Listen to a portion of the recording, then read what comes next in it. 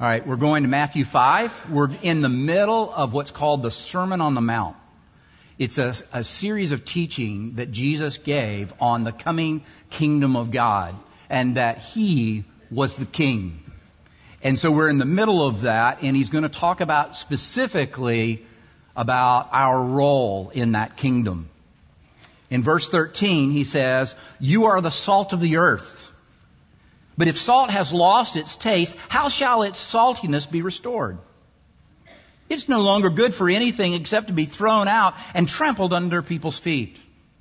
You're the light of the world. A city set on a hill cannot be hidden, nor do people light a lamp and put it under a basket, but on a stand, and gives light to all in the house. In the same way, let your light shine before others so that they may see your good works and give glory to your Father who is in heaven." May God help us to understand this, His most precious word. We are continuing our study. I have to admit that this morning's message comes from a country music song by the Bellamy Brothers. The song has a particular line in it that I have seen in some bumper stickers that go like this: "Lord, help me be the kind of person my dog thinks I am." Now that fits every country music song that I have ever heard. But it does illustrate a tragic reality about our lives. That is, there seems to be a gap between who we think we are and who we really are. There seems to be a gap between the way others perceive us and the way we perceive ourselves and the way that we really are. But what we've been doing for the last 10 weeks is we've been asking God from Scripture, who does He think we are? That is, who are we really? Can we get an understanding of our identity apart from what we think we are and what others think we are into who we really are? And so as we've progressed week by week, looking at who we are in Christ, we come to another description. And what this text does for us, at least for me, helps me get out of bed in the morning, particularly on cold mornings when I would rather stay in than come. Rather than talking further about our guilt and our shame, our sin, there's something here in this text that is very profound and produces joy if believed. Notice that Jesus did not say, "You will be the salt of the earth" at some point in the near future. He did not say, "You will be the light of the world" at some future time. Jesus said, "You are the salt of the earth, and you are the light of the world."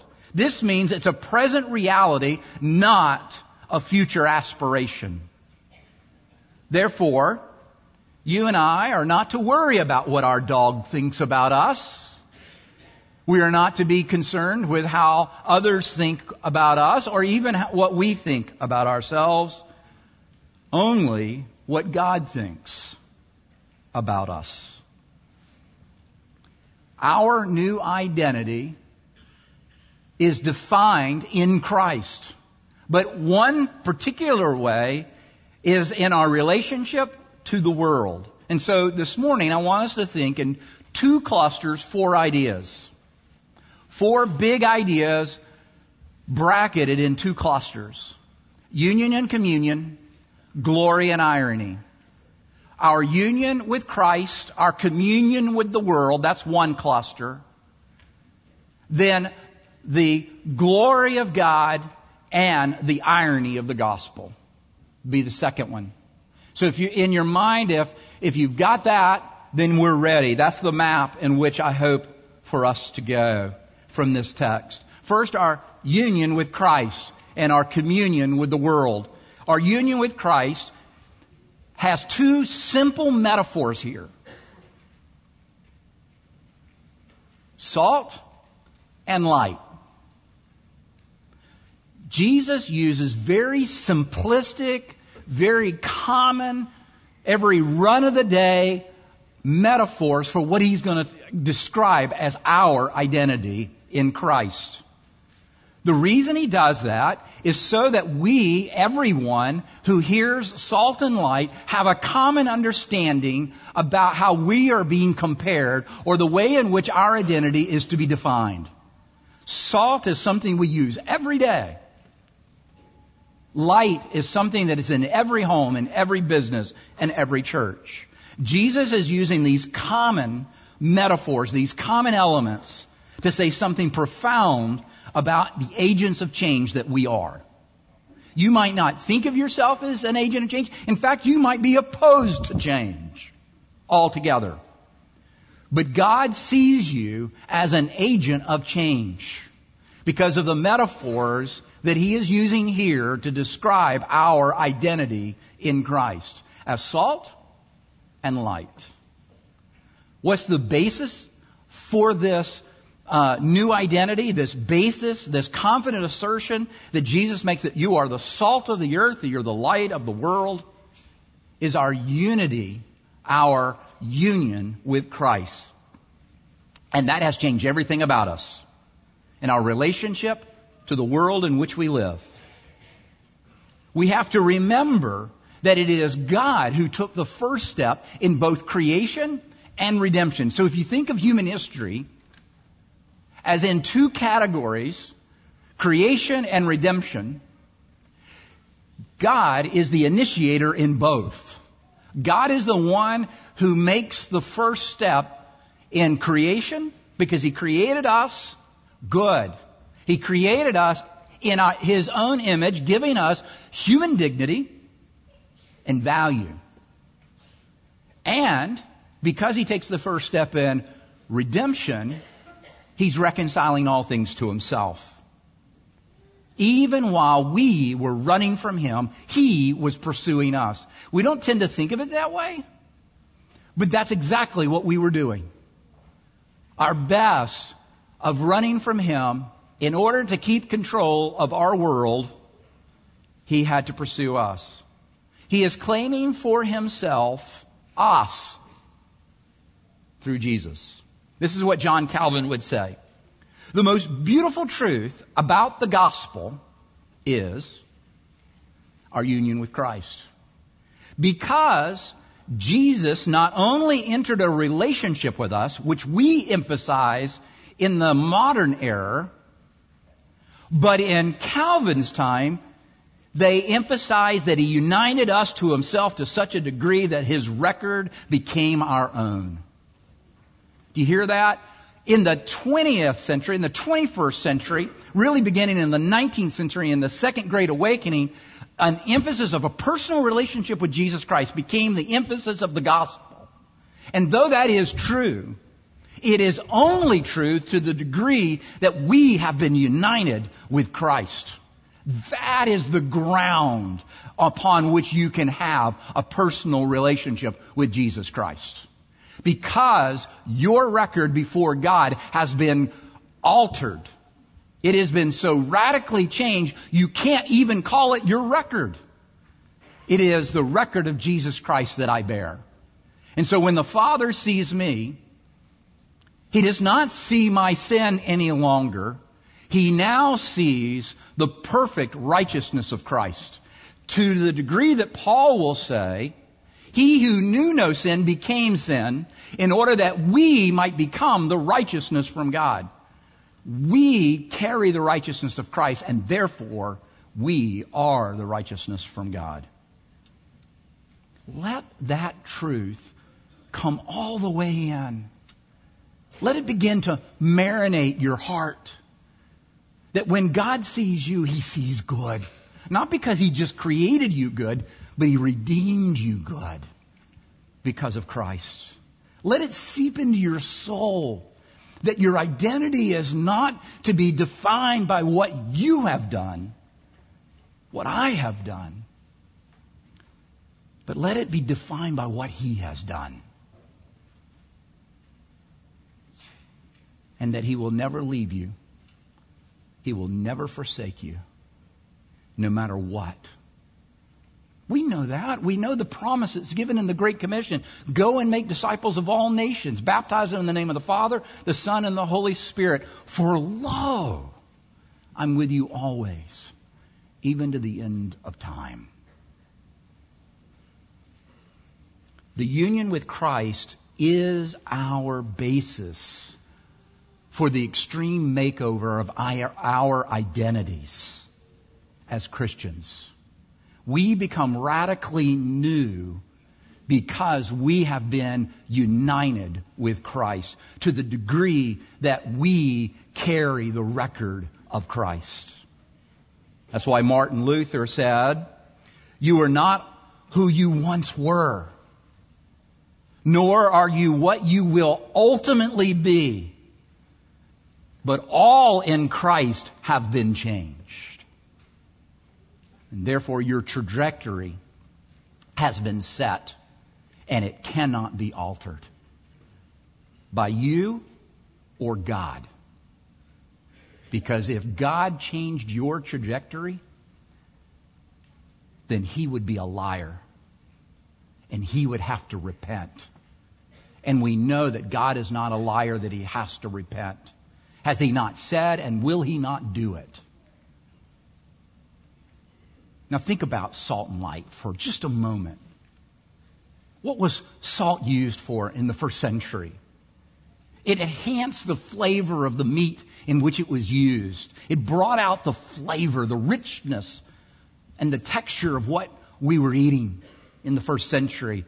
It preserved the freshness. Now you can imagine if you hunted and you brought it back, how did they protect the freshness of the meat or watch it decay? They applied salt and really packed it in salt.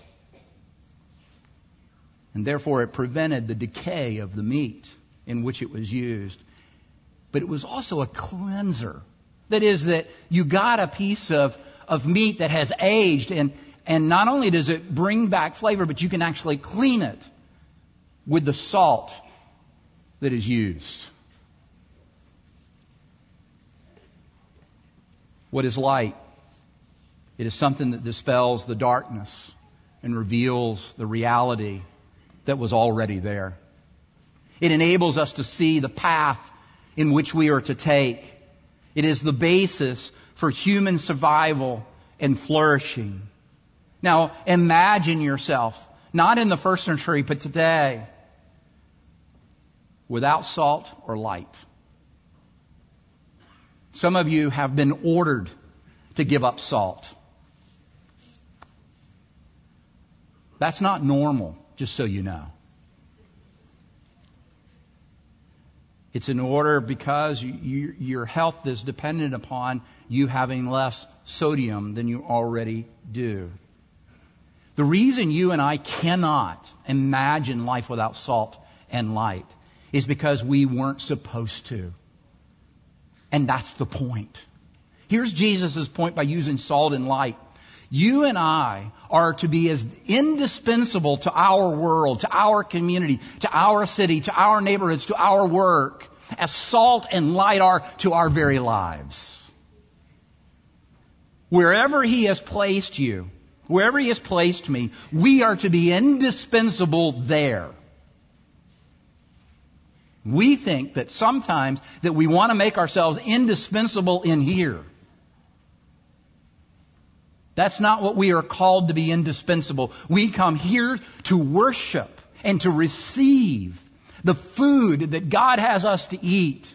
But then we are called out into the world to be indispensable there. The world needs salt and light. And you and I have been called to be salt and light. See how it works? The world needs salt and light. And you and I have been called to be that salt and light in our world. Amen? Communion. If the basis for our identity is our union with Christ, it's not to no end. Our text says if salt loses its saltiness, what good is it? A city set on a hill cannot be hidden. nor can you put a lamp under a basket. The purpose of salt and light is to be used for the sake of the other. That is, salt is not for itself, light is not for itself, it's for the other. It exists for others.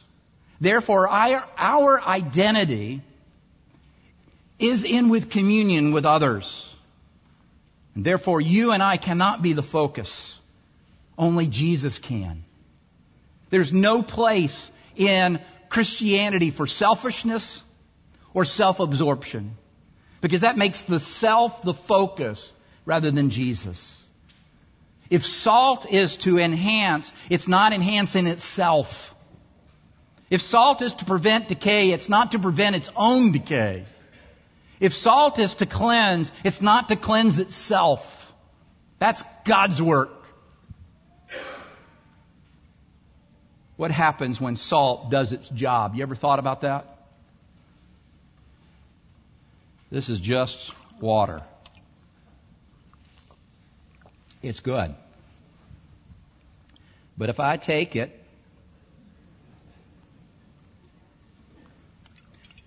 and put it in the water, what does it do, you chemist?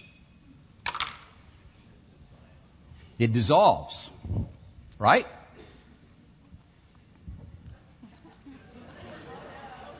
Have a drink. No. Drink it.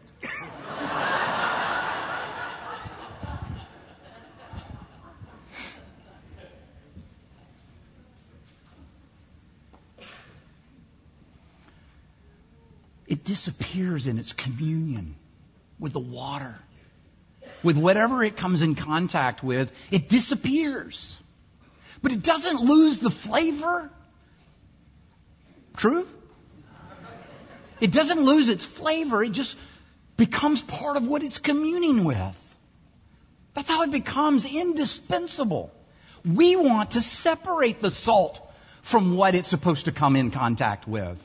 We want to build the walls. We want to have our cloister. We want the cul-de-sac of Christianity, when God meant Christianity to be in the world and be dissolved because it was used up. Not because it's a threat to Christianity, but because the world needs salt. Think about light. I lit these at the beginning of the worship service at 8 o'clock, man, they were almost gone by now. But they will be soon. Because the purpose of light is to be used up so that others can see and see the path. This is our calling for Jesus' sake. This is what C.S. Lewis said. Christianity is like the sun. Not only does it show everything in its proper light, but it is through it everything can be seen. Do you hear that? Not only can you see by the light, but everything in it can see everything else. That's what he says. We reflect the source of our light, and by this light, everything can be seen. And be seen by everything else as it truly is. Our union with Christ gives us our identity as salt and light.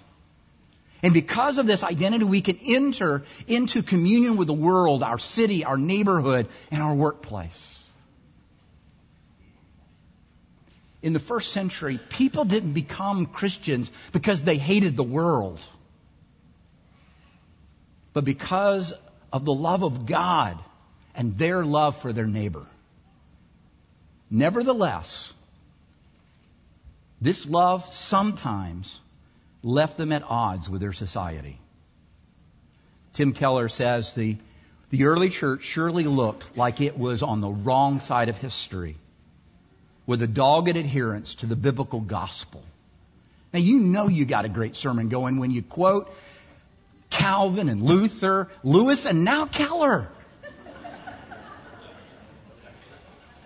The Romans thought Christians were idiots. Yet Christianity remains, and the Roman Empire has gone the way of the dodo bird. We must not become like our culture.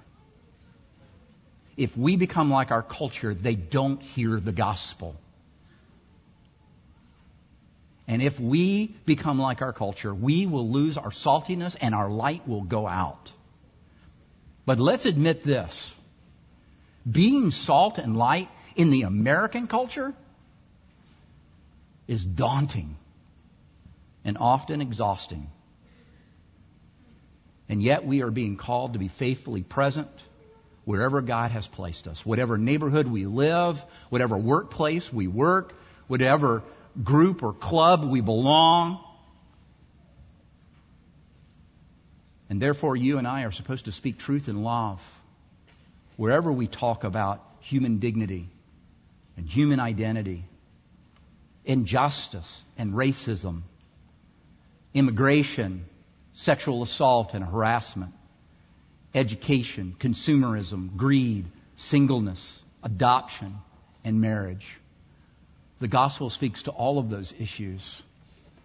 To give our opinion, who cares?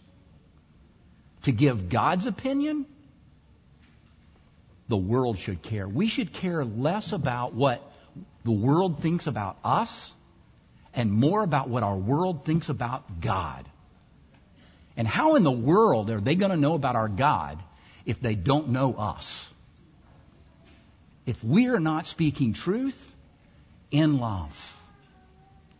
Let me give you an example of this. It's a story that's been around a long time about a little boy. There was a king who had heard about these two incredible seamstresses who could make unbelievable clothes. And so he went to these seamstresses and he paid them a large sum of money to make the best clothes for him, the king, to wear. And they thought that we're not really seamstress. But they couldn't let him know that. And so they acted like they made some clothes. They put it on a mannequin. And when he came to see, they told him, "These are the best clothes we have ever made. Can you not see them, King?" "Of course I can," because he didn't want to admit he could not see what they had made. And so he made these clothes, he put on these clothes and he began to walk down the street. And everybody said, "Those are the best clothes we have ever seen." Except for this young little boy who said, "The emperor has no clothes." Do you not see the parallel of what we as Christians are called as salt and light? We are to say to the emperor, "You have no clothes." Because not only does he know something is wrong, but because he doesn't want to be embarrassed about it, he never admits to himself that what is wrong. I think that's what we do. We come in and graciously, lovingly, supportively remind them what we're seeing and what is going on in our culture is not just harmful or wrong, but people are being hurt and destroyed. Lives are being ruined. But not stop there, but talk about a life that is meant to be flourishing, a human endeavor of truth and beauty in God through Christ. So that brings us to glory and irony, the glory of God and the irony of the gospel. In the same way, verse 16, "Let your light shine before others so that they may see your good works and give you glory to the Father who is in heaven." He must increase. I must decrease. For the world to see Jesus, we must become less. I'm talking about the calculus of the Christian experience. If Jesus is going to be seen in our community, then we, and I'm talking about EP as well, we must become less so that He might be more. You have been united, I have been united with Jesus, and He is with us wherever we go. And therefore it is not our lives that we live in this world any longer. When we became Christians, what that means is we gave up our determination, of our desires and dreams and hopes. And instead we took the hopes and the dreams and the desires of the one we follow. We know that because that's what Paul said when he says, I have been crucified with Christ. It's no longer I who live, but Christ lives in me. The life I now live in the flesh, I live by faith in the one who loved me and delivered himself up for me. Paul is saying the old Saul died on the cross with Jesus. The new Paul, the missionary to the Gentiles, rose. A new identity. And therefore you and I live in the ordinary and the extraordinary. For the glory of God, not the glory of EP or the glory of Bruce. This is our calling. And it is born out of our union with Christ and our calling to the communion with the world. What's the irony of the gospel? The irony of the gospel is that the mission of Jesus is accomplished through death. And it's death on a cross. The disciples followed Jesus for 3 years, and he kept talking about this coming kingdom and that he was going to be the king of this coming kingdom. And so what happens to this new king? He dies. A helpless victim at the hands of the present kingdom on a scandalous cross. The irony is that the one who came to bring glory found glory on a cross. And that you and I are called to follow him there. And that irony. He wishes to save his life, will lose it. And who loses his life for Christ's sake will find it. Those are incredibly comforting words. Because the one who uttered them is alive and reigns. But they're incredibly challenging words because he is calling us to come and die. That's what Bonhoeffer said. That when God bids someone to come, he bids him to come and die. But how are we to see the world? How are we to relate to the people who don't yet believe? We don't isolate them. We don't run from them. I think Abraham Lincoln gave us the words in his first inaugural address on March the 4th, 1861. Battles had already started in the Civil War by the time he became president. He stood up and said, "We are not enemies, but friends. We must not become enemies. Though passions will strain, it must not break the bonds of our affection." Those words are just as true today as they were 150 years ago. Those who do not yet believe are not our enemies.